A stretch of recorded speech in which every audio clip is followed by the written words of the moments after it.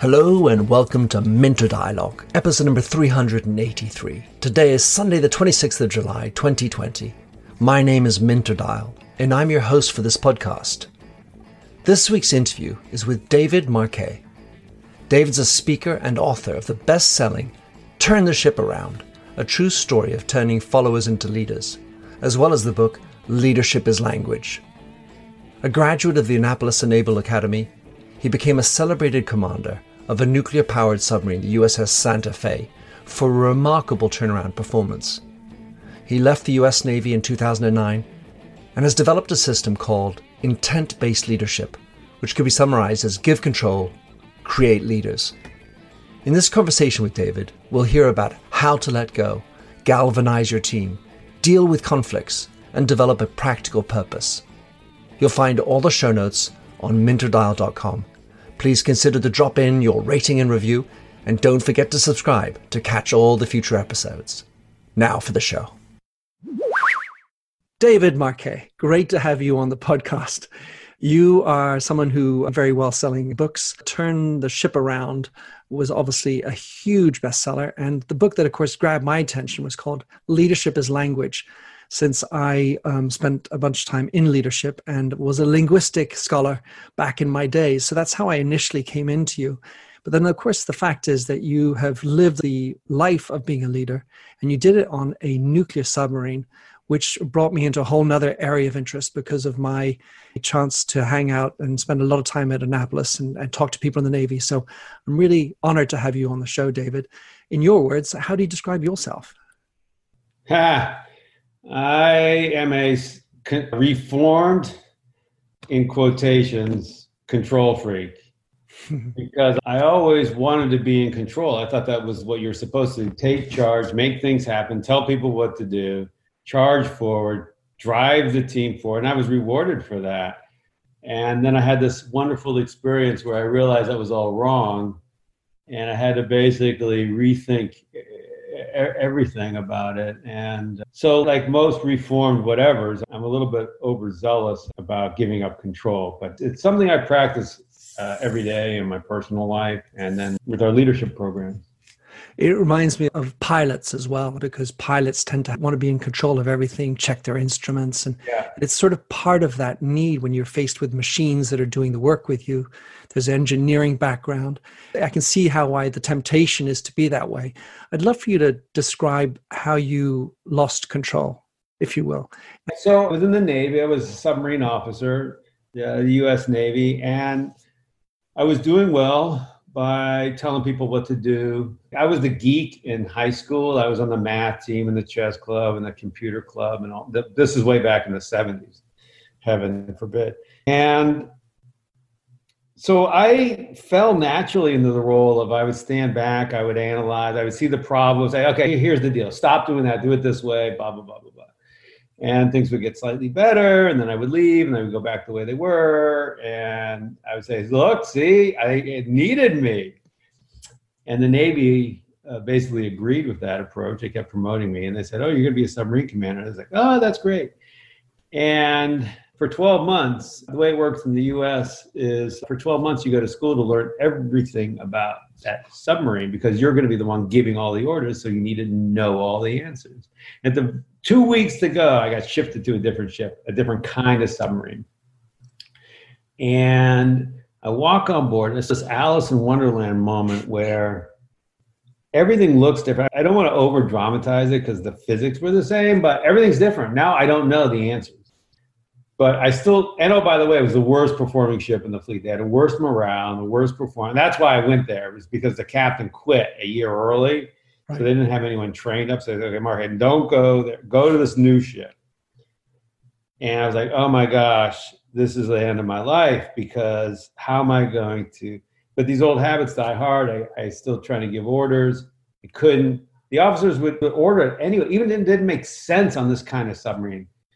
And I saw the power and the ineffectiveness of this structure of people telling people what to do.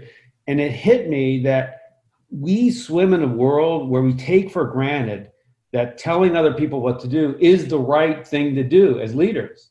And we have words: leaders, followers, management, workers, salary worker, hourly worker, white collar, blue collar. We don't even question that structure. And I was like, why do we have that structure? We have the same thing. We have white collar, blue collar in the Navy. College educated people tell not college educated people what to do. These are obviously gross generalizations, but sure. This is basically the idea. And I said, so when I gave an order and the officers were trying to do it, even though it doesn't make any sense, and I saw the pernicious power of this, do what you're told, it hit me like, we don't need to actually operate this way. And so we just started talking differently. And the idea was, rather than me leaning into the team and telling them what to do all the time, I actually leaned back. It was very uncomfortable. And they would come to me and say, Captain, what should we do here? And I was like, what do you guys think? What would you do if I weren't here? And at that moment, did they not say you're weak? Wait, he's not telling me what to do? No, we talked about it. They may have been thinking that, and I'm sure some people were, because I did not look like the movie caricature of a submarine commander at that moment. The fist pounding, Yeah, exactly. What I need to do. 1, 2, 3, damn. Here, the enemy's here. We're going to do this. And oh, by the way, I'm always right. Of course. So, yes, sir. Because first of all, they knew they were in the worst performing submarine with the worst morale. No one liked it there. They were all focused on make sure you don't make any mistakes. That was really cover your ass. And exactly, which biases everyone towards not doing anything. And they were witness to this event where I had said, hey, why don't we shift into second gear? But it was only a 1-gear motor. And the officer ordered it. Said, so like the problem isn't I gave a bad order. The problem is I'm the one giving the orders here. Since I don't have the technical knowledge on the ship, I shouldn't be the one giving the orders. You guys need to tell me what to do. Now, I reserve veto, so I can stop you, or I can say explain it. But if you change, the thing was, and I never talked about empowerment. I just said, just tell me what you intend to do. Now, through practice, it felt like empowerment. It felt like power, but I don't like that word because it's polluted in my mind. And so at that point, you got them starting to think, and at what point did they start not coming to you with a question? Because what I used to like to say was, don't come to me with a question, come to me with a solution. Another form of that, maybe. Yeah, almost immediate. I mean, it depends. Some of the guys almost immediately. The meeting ended, and 5 minutes later, the engineer came up to me and said, Captain, here's the situation. Here's what I intend to do. Great. Here's the situation. Here's what I intend to do. And in the past, they might say, here's the situation. I request permission to do this. So in a way, it really wasn't huge. They were bringing solutions, but they didn't truly own the solution. And in general, I felt like I was putting energy into the system. I was exhausted at the end of the day. And I was like, I got to run around, tell everyone what to do. It's all on me. And then I got to check on everybody. And when we finally got this thing going, I felt like I was the receiver of it. Like energy came to me because all day long, my team, I was having a hard time keeping up. They'd be like, the engineer would say, hey, this is, then the weapons officer and the operations, and they were all coming to me. And I was like, whoa. And it was awesome because there was the problem is we poach, we say we want ownership. We say we want people to act like entrepreneurs or whatever, intrapreneurs or whatever word we use. We want people to risk embracing in the right way. But then we steal that, we poach the ownership. How do we do that? When I go down to your desk, Mentor, and I say, hey, Mentor, give me an update on project ABC. Guess who owns that project? I just stole your ownership. When you come to me and say, hey, David, here's what's going on with project ABC. Here's the situation. Here's what we're going to do about it. You own the project. But if I'm always coming down to your desk, you have no opportunity to come down and tell me. So I got to lean back and wait and cross my arms and say, even if it pops in my head, what's going on with project ABC? And during that time, you so now you're leaning back. Yeah. What did that materially mean for you? And did that allow you to do a whole raft of other things that allowed you then to start leveraging up at a different level? Yeah. So it was weird how it worked, and I couldn't have predicted this. So I would lean back. So first of all, it was very difficult because my instinct was every time my team came to me and said, "Oh, what should we do?" and I didn't tell them what to do, I felt like I was doing the wrong thing because there was like this delay. Because I would say, "What do you guys think?" And sometimes it wasn't long. I would just say, "Go sit here for 30 seconds." And then these were very short period. Now tell me what you would do if I weren't here. And that's like all it was. But even that 30 seconds was very difficult. But what happened for me was, so one of the things you have to do as a submarine commander and a good submarine crew is you're basically doing pattern matching. You have all these patterns. You have the patterns from sonar or the listening, patterns from what you're seeing at the periscope. You have patterns from the satellite messages that you're receiving, the intelligence data from what you might think the enemy is doing, and you're sort out what, and they're deliberately trying to fake you out. They deliberately are trying to make you think they're south when they're really north. So you're trying to sift through all this. So what happens is I'd be sitting in the control room, I'd be looking over at the sonar and then this, and because I wasn't in the weeds trying to tell everyone what to do, it would hit me. Hey, I think this and this, that could be the same thing. This thing that we're seeing out there and this thing that we're hearing, maybe that means blah, blah, blah. And I would vocalize that. And I wouldn't be sure. So I had to express a vulnerability. I say, guys, I think there's a possibility that we got this wrong. And then they would look at it and they would go, "Oh my God, Captain, you were a genius. How'd you figure that out?" "I don't know. I don't have anything else to do." And then sometimes they would feel bad. I didn't see it. Yeah, but that's not your job. Like, you're running the ship, you're running the nuclear reactor, you're in charge of the torpedo room. And so that frees a different level of people like me and the second in command. Like, we can put these patterns together, and it made us much better. Because then we could question when we got it wrong and we would correct. One of the areas that I think is always interesting is thinking about how this comes to home, to roost, if you will.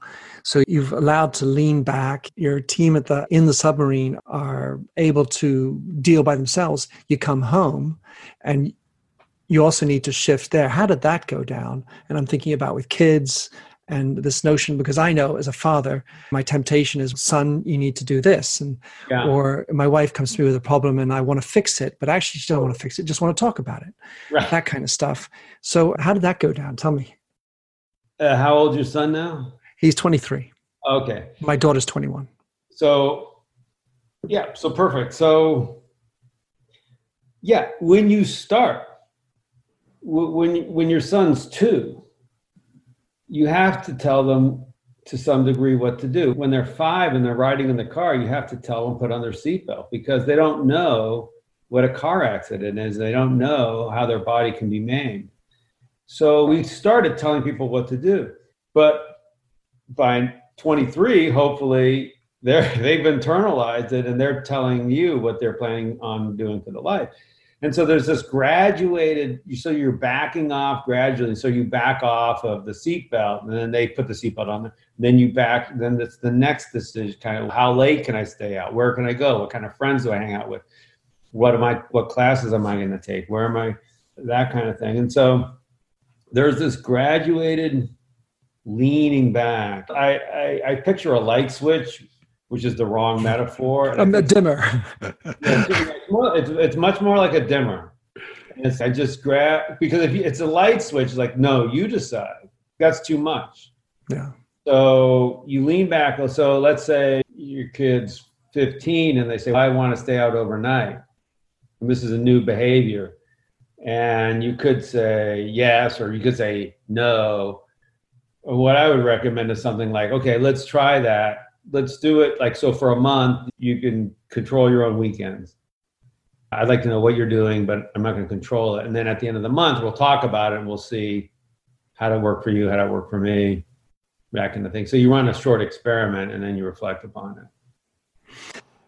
When you're working doing this work at the Santa Fe, I was wondering how you fed this back to Annapolis, or at least to the Navy, and to what extent they embedded those types of thinking into their instruction and into their philosophy, because as I know a little bit about Annapolis, and I certainly would think that there's still a command and control phenomenon in the military in general.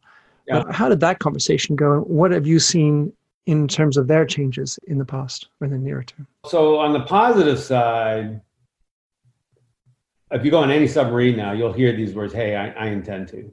The submarine force basically operates this way now. The idea of intention-based leadership, intention-based activities. Yes. That's what I intend to do. Stating what you intend to do and making someone stop you, as opposed to stating what you'd like permission to do and making someone give you permission. So there's a much more of a bias for action and ownership in this environment. And they turned the ship around on the Navy. It was on the Navy's reading list for a number of years. On the other side, so 3 years later, I left to Santa Fe. We had set records for operating, like the highest score in the history of the Navy on inspections for how to operate the submarine. Amazing turnaround. And keeping people in the Navy. 0.0 people came to me and said, oh, hey, how did you do that? And it bothered me a little bit. Number one, I wasn't entirely sure I could have explained it at the time because I was so much in it, and it felt very messy and chaotic. We would just try things. But I interviewed a bunch of people, including my boss. And here's what I think happens. There's a paradigm that bad leaders give bad orders and good leaders give good orders. And so when they see the submarine improving, now I'm out at sea. They don't see it. We would invite visitors and we had inspectors and they would see it. But they would say, oh, Marquet is just out there giving some brilliant orders. He learned the ship and he's giving brilliant orders. Their brain doesn't go to, oh my gosh, they figured out how not to give orders and how to have the crew and the officers tell him what to do. That's too far. So they're just projecting what they know about leadership, and they already know the answer. There's like, why ask? Because they already know the answer. And so that's what I got to. I had this very weird meeting in Annapolis because one of the admirals said, hey, you guys at Annapolis, the Naval Academy, where we teach young men and women leadership, how to be naval officers. And they said, you need to hear about this thing. So I fly there and I get invited into his meeting, and there are 3 people with PhDs across the table for me. They're all sitting on that side of the table, and I'm sitting on this side of the table, and they're all sitting there with their arms folded, and they say, how can we help you? Oh, I thought I was going to help you. But they already knew everything because they had PhDs, so there was really no helping them. Know-it-alls. In the transfer that you've done, you were now talking in business. And give me some ideas as to how that movement of losing or leaning back. I mean, because it's very funny. We've got the whole movement of leaning in with the Facebook lady, what's her name? But how does that translate into business? And tell me maybe what doesn't work. It's because philosophically, I read the book, I get it. Oh yeah, ta-da-da-da-da. How does it not work? And maybe also give an example of how it does go down in a business environment. Yeah, let's talk about how it does work. So the operations officer for a franchise of 20 McDonald's is in the old pattern. She visits half the stores every day, sees problems, tells the store manager what to do, goes on to the next store. The next day, she has to visit those half the stores to check to see that they're doing it, and visit the other half of the stores to tell them what they need to do. And she's stressed, she's overeating, she's pre-diabetic, she's unhealthy. And so it's just craziness. And so we flipped the whole thing. So now she goes to one of the stores, sits down and has a coffee, looks at her phone. She's receiving text messages from all the 20 store managers. Hey, here's how it's going. Here's what I'm doing about it. You want to come by and help us out? Great. But if I'm not relying on you. This is what we're going to do. And then she picks one. She drives there. It's leisurely. Oh, hey, come on in. It's friendly. She's viewed as being helpful. She lost 50 pounds. She lost 50 pounds in 1 year. She's no longer pre-diabetic. She has more energy to spend with her family and that kind of thing. We had a call center at a major bank where they were losing. This is dismal work. These are the people you talk to when you can't get your password to work and you can't figure out It's all their fault. Yeah, what the interest rate is on your loan or whatever. And they're also the lowest people in the high social hierarchy at the bank. You have the financial wizards and the coders and blah, blah, blah. Then you have, they were losing 3 people a month. They weren't happy. No retention. Yeah.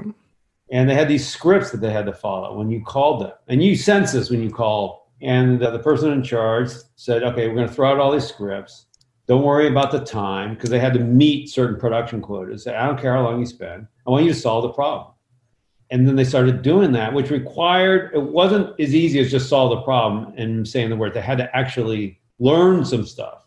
They had to learn what tools they had available. But their turnover went from 3 to 0. In 6 months, they lost 0 people, which is 18 people who didn't hate their job so much that they said, I have to leave.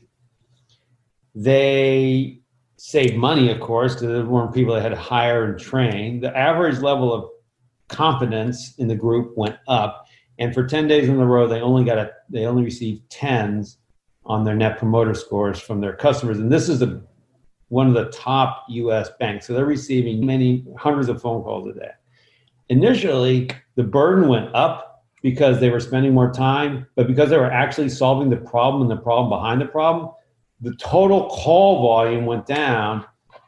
And then the coders who are like, they're making 3 or 4 times as much money as these people, said, hey, what's going on over there? Can you guys tell us about our, like, what do you get called on most and that kind of stuff? So they had the first ever intra-department meeting with them.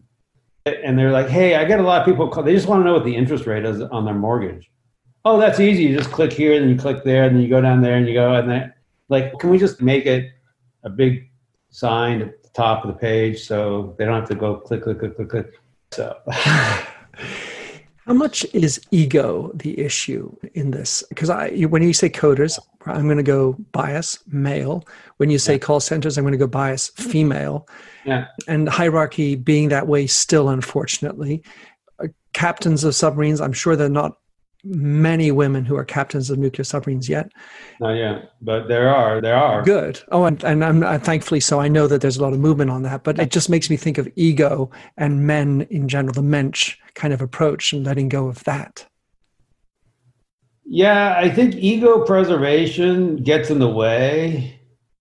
It's not... I don't think it's quite as simple as just saying people with big egos can't be good leaders because they're going to run around and be in charge and tell people what to do. I think there's some natural wiring that makes you want to feel important and valued in the world. And one of the ways that you think you do that in the short term is by moving the team forward. So 99% of these people are not evil people. Now, so you take this guy like Winterkorn, who was running Volkswagen when they had the diesel. Is he an evil person? I'm not sure. I'd like to think not. How about the people running Boeing, where they pushed 737 MAX software out that resulted in 2 airplane crashes and 347 people dying? Probably not evil people, but they were playing a game where they thought they were doing the right thing. I'm sure they went home and told their spouses they thought they were doing the right thing. The problem is the tools we have are wrong. So it's not like we have a map for London, but we're driving around New York City. So the problem isn't drive better using your map. It's we need different maps. We need a different map for leadership. And don't be better at telling people what to do. This is what most leadership programs are. That's why they're dismal. You got to figure out how to not tell people what to do. Exactly, as you say in your book subtitle, is what you don't say sometimes. There's so many questions I have. You have one last one for you, David, and that is around purpose. So I've always thought that purpose is the deepest well of energy. You mentioned before, you've several times this notion of being depleted of energy. And there's the taxing element of leadership. There's the responsibility can be pressing heavily on your head. And then all of a sudden you mentioned how energy came back to you. Mm. I've always thought that the area where you can get the biggest amount of energy is by feeling a sense of purpose, which at a smaller level is being a sense of usefulness, a sense of meaningfulness. But the bigger level is doing something for other people. I was wondering, just if we go back to the Navy a second, to what extent purpose was part of your mojo? And is that something that you feel is relevant as well in business? Yeah, I'm not sure why, but the picture in my head was I had two things to deliver. One was combat effectiveness, which was our primary product, so to speak. The submarine, when they said get underway on the 11th of July, we got underway on the 11th of July. We didn't say, oh, we're broke, we can't, whatever. So I had to do that. Number two, though, was delivering back to the Navy effective thinking, more effective thinking officers, which wouldn't have happened if I just told people what to do.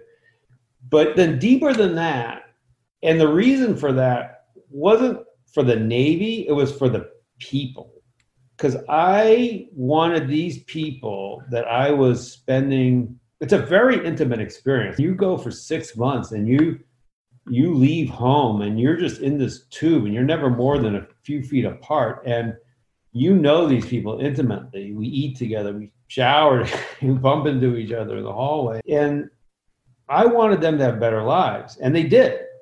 And so the reason I wrote the book is because over the next 10 years, 10 of the officers sent me notes, and finally the 10th one said, hey, I'm now a submarine commander. Never thought I would be. Thanks to you. You taught me how to think like a submarine commander, even when I was a junior officer. And that, to me, sustains me now. And I think it's an issue of short and long term. Every day, your instincts, our bodies are not wired. Our brain wiring is biased to let's survive outrunning the lion right now. I don't need to worry about a retirement plan 50 years in the future. Like, your brain is not wired to do those calculations because we didn't care about you probably weren't going to live that long. But for me, when I think about like where do I want to be at the end of my life, I do a mental game where I say, imagine you got an email from God who said, yeah, today's your last day, you had a good run. What would you be thinking about? What would you think your contribution was? What would you value? What would you cherish? And what would you think, oh God, that was a bullshit waste of time. Why did I do that? And for me, it's the people whose lives are better because somehow you were on the planet. And that gives me solace. Hopefully once I get to that point, I'll be able to go peacefully because I'll know that because at the end of the day, it's over for you. That's it. You contributed. Yeah, Dostoevsky was given a 24-hour sentence before the end of his death, and it's one of the reasons why I really appreciated his writing, which was reprieved at the last minute. But for those who've ever faced that 24-hour moment, or at least really looked death in the eye, it does have a way of putting things into perspective. And the other thing I was going to comment on is that oftentimes companies mistakenly, and I have to imagine military also think that the purpose is to defeat the enemy. And that you can rally around people if you have an enemy to kill, whether it's the Cold War, the Russians, or today maybe the Chinese or whomever. And then that's the rallying force, and you rah, rah, rah behind that. But that's the sort of, I feel like that's such a much more depletist approach, a negative approach, as opposed to an inspiring, contributive approach. And so what I marvel about what you said is that your rallying cry was about contributing to these people's lives, because that's not just a new submarine officer, that's a whole family and a whole network of people that can believe that they can do that. Look, you don't want to defeat the enemy. You don't want to go to combat. You don't want to kill people. Like that, I never wanted to kill anybody. I hope to hell I never had to kill anybody. But by being ready, like the theory is if we're ready, and the Chinese know if they try to invade Taiwan, that the United States Navy will sink all their ships and that it won't work, that they won't invade Taiwan and you won't have to. That's the theory. And I believed in that. But look, no one wants to, you don't want to, like, the studies show soldiers are motivated not for God and country, not to defeat the enemy, but to take care of the guy in a foxhole with them. And that's the idea. Beautiful. David, I hope that people listening have got some inspiration, some ideas that they can bring directly into their lives and make things happen. A pleasure to have you on the show, sir. David, thanks a lot. And look forward to staying in touch and keep reading and keep writing and contributing to the world. Thanks, Mentor. And congratulations on your book about your father in the Annapolis Ring. Really an amazing story. Thanks for having listened to this recording of the Minter Dialogue Show. You'll find the show notes and other blog posts on minterdial.com. If you enjoyed the show, please head over to iTunes to give a rating and review. And to finish, here's a song I wrote with Stephanie Singer, A Convinced Man.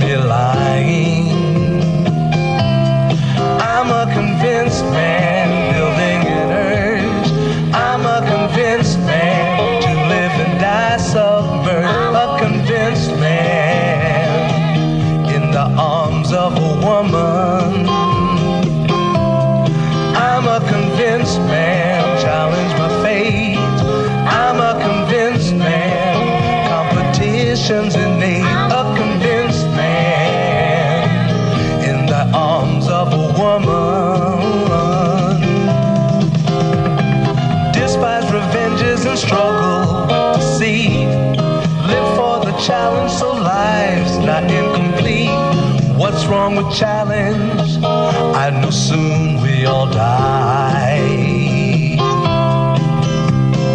I like the feel of a stranger tucked around me, precipitating the danger. To feel free, trust in my reason, and let me show you why. I'm a convinced man, practicing my lines. I'm a convinced man. Confines a convinced man in the arms of a woman. I'm a convinced man, put me to the test. I'm a convinced man. I'm ready, fire and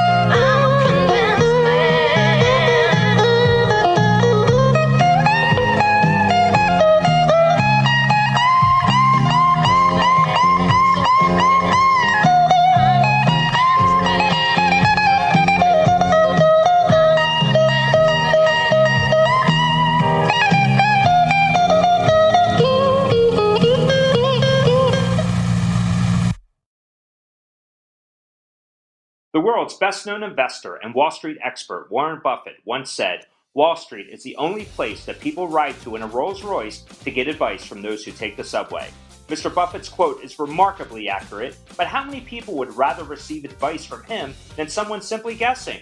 Welcome to Buy, Hold, Sell, your single source for Wall Street knowledge and profitable guidance. Please join me, Todd Schoenberger, and fellow trader Tobin Smith, as well as host Veronica Dudo, for a podcast known to move the needle for investors. Tobin and I are seasoned Wall Street executives with deep investment experience, and we are prepared to share our advice to those who choose to listen. Download Buy, Hold, Sell today on the Evergreen Podcast Network or your favorite podcast channel.